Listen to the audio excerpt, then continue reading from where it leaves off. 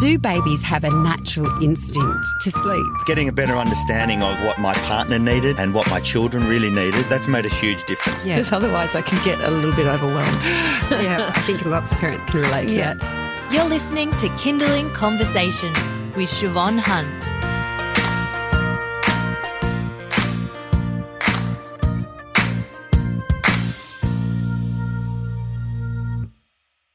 Every so often, a picture book comes across my desk that takes my breath away. Julian is a Mermaid is one of those books. It's about a little boy who's going home from the pool with his grandma when he sees 3 beautiful mermaids. Captivated, he begins his own transformation. Joining me on the line from New York is writer and illustrator Jessica Love. Hi, Jessica. How are you? Hello, I'm well. It's so nice to be speaking with you on the other side of the world. I know. And you're probably at a similar time of year as what this book was written, whereas we are right in the heart of winter.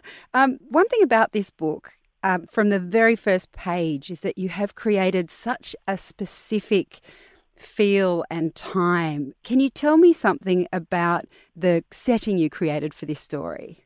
Thank you so much. My training is actually in the theater. I've been an actor for the last 13 years, and one of the things they teach you in acting school is the key to making a character feel real is specificity. So it was really crucial to me that this feel like a real place and these feel like real people. And so a lot of the things you see in the book are real places in New York City. The first subway entrance you see is I lived right by that stop for years, and the Mermaid Parade is a real place, and these people you see in the book are people I would see every day on the subway, which is my favorite place to draw. I'm sorry, I have to go back a step. The Mermaid Parade is a real thing? You didn't know? No. We certainly don't have one in Australia.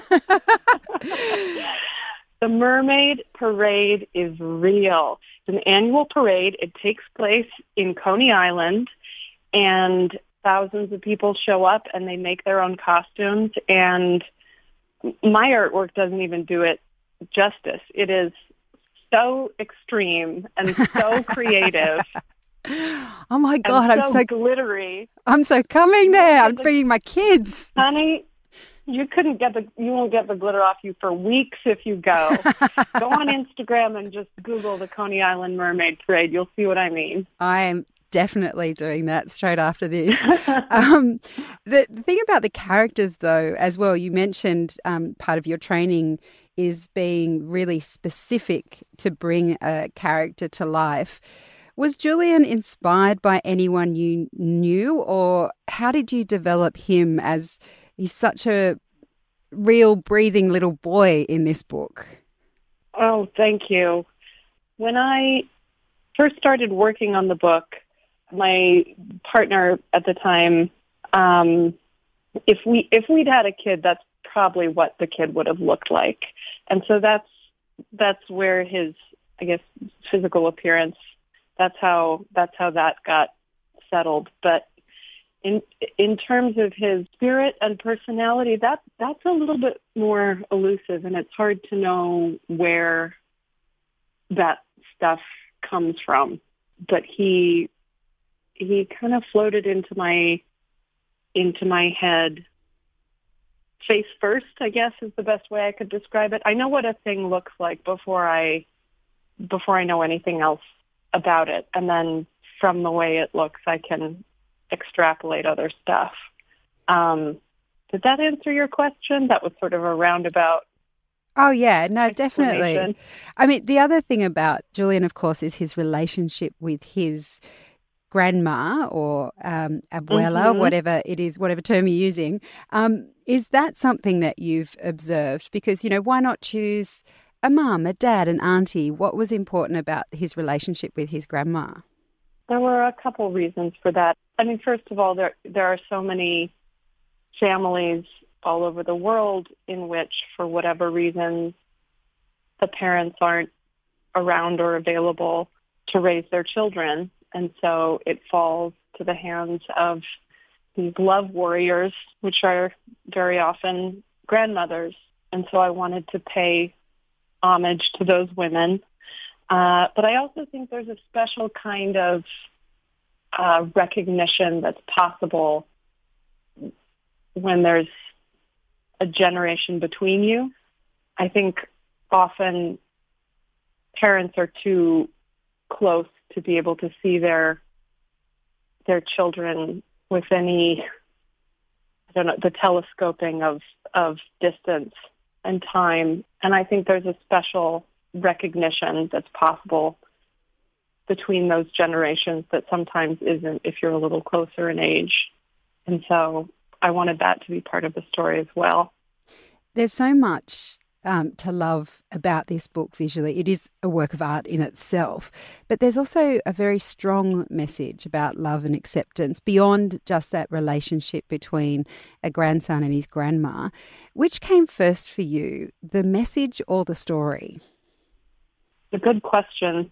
I wanted to make the book for the message, but I think in terms of story, and so I don't really know which came first. I wanted to make a book about a little boy like this because I couldn't find any that did exactly this thing, and so it was a void I wanted to fill. But as soon as I had that thought, I saw a boy with his grandmother on the subway, and so I don't know, maybe seeing that void and wanting to fill it was a sort of invitation to the creative powers that be to stick this story in my hands because it appeared promptly.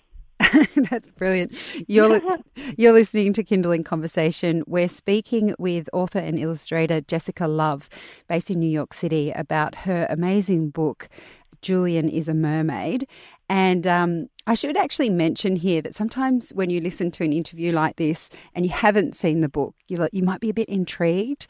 But trust me, if you lay your hands on this book, then you will want to listen over to what has inspired Jessica to create it, because it is really something special. There's a moment in this book, Jessica, there's like a pause. So there's all this beautiful movement, Julian seeing some mermaids and how he recreates that in his own life. And then there's this pause. So you've got all this delightful movement of him kind of dressing up as a mermaid. Then you've got his grandma coming out of the bathroom, looking at him quite sternly, and then disappearing. And that's like a double page spread. So you've got this moment, this kind of tense, uncomfortable feeling in the middle of the book. And then, of course, people can get the book to see what happens, but it does turn around very nicely.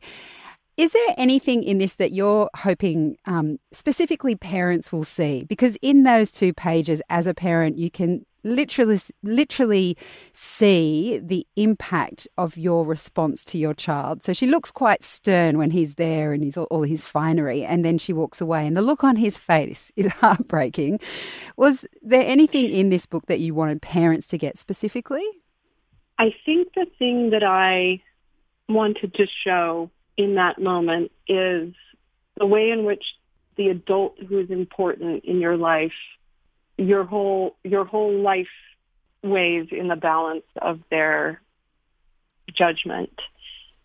But I think if I have a special gift as an illustrator, it's being able to show what a feeling looks like. And I wanted to take that opportunity to take you inside of this child who for a few heartbeats feels as though his self-worth is on the line. But I don't know how to do it with words, but I know what it looks like. I don't know that I wanted to impart a specific lesson in a teachy kind of way, but I wanted people to go on that emotional journey with that child so that the next time they're faced with the opportunity of passing judgment, they have that information of what it feels like to have your selfhood on the line waiting for judgment to be passed. Does that make sense? Yeah. And what I find incredible about all of this is your first picture book. The first one you've written and illustrated. It features a boy of colour embracing a gender diverse identity, and none of these things are what one would typically see in children's books. You took this book, you made it on your own, you shopped it around after you'd actually got your idea. Was this a conscious decision? Did you want to set out as you mean to continue? Why this type of story for your first? To be honest with you, I didn't even think this thing was going to get published. I assumed I would self-publish it and give it to my friends. I didn't set out to sort of corner all of these markets that seem to be, we're suddenly paying attention to all this stuff. But I started this book 7 years ago.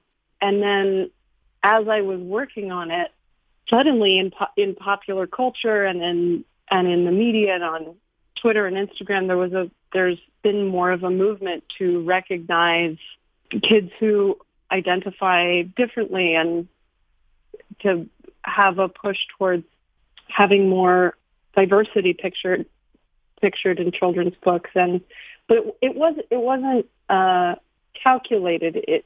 It started out as a very specific story that I wanted to tell, and it happened to be at this point of intersection of all of these like hashtags and movements that are having a groundswell, but it wasn't on purpose. I didn't know that was going to happen. I didn't even think it was going to get the light of day. And not if it takes 6-7 years to produce.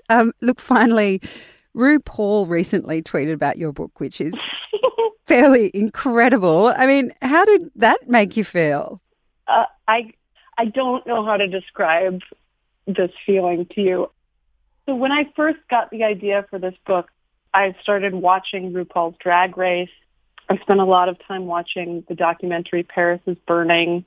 And I was thinking a lot about drag and the way in which we use creativity and our ability to costume ourselves as an act of empowerment and kind of planting your flag in the ground and saying, this is who I am, or at least conditionally, this is who I am today.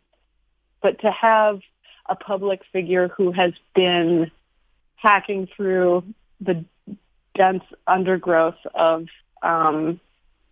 social mores that say, this isn't acceptable, this is a problem, this is dangerous, to have it find its way into RuPaul's hands somehow. I don't even, if I could have picked a famous person to show it to, that's who I would have picked.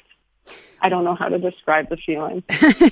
Well, it is a spectacular book. I've really enjoyed reading it, as we all have here at Kindling. So thank you so much for speaking with us, Jessica. It's been such a pleasure, and all the way from the other side of the world. I know! We made it happen. That was author and illustrator Jessica Love talking about her book, Julian is a Mermaid. And don't worry, we will put links up to it so that you can find it and get your mitts on it yourself.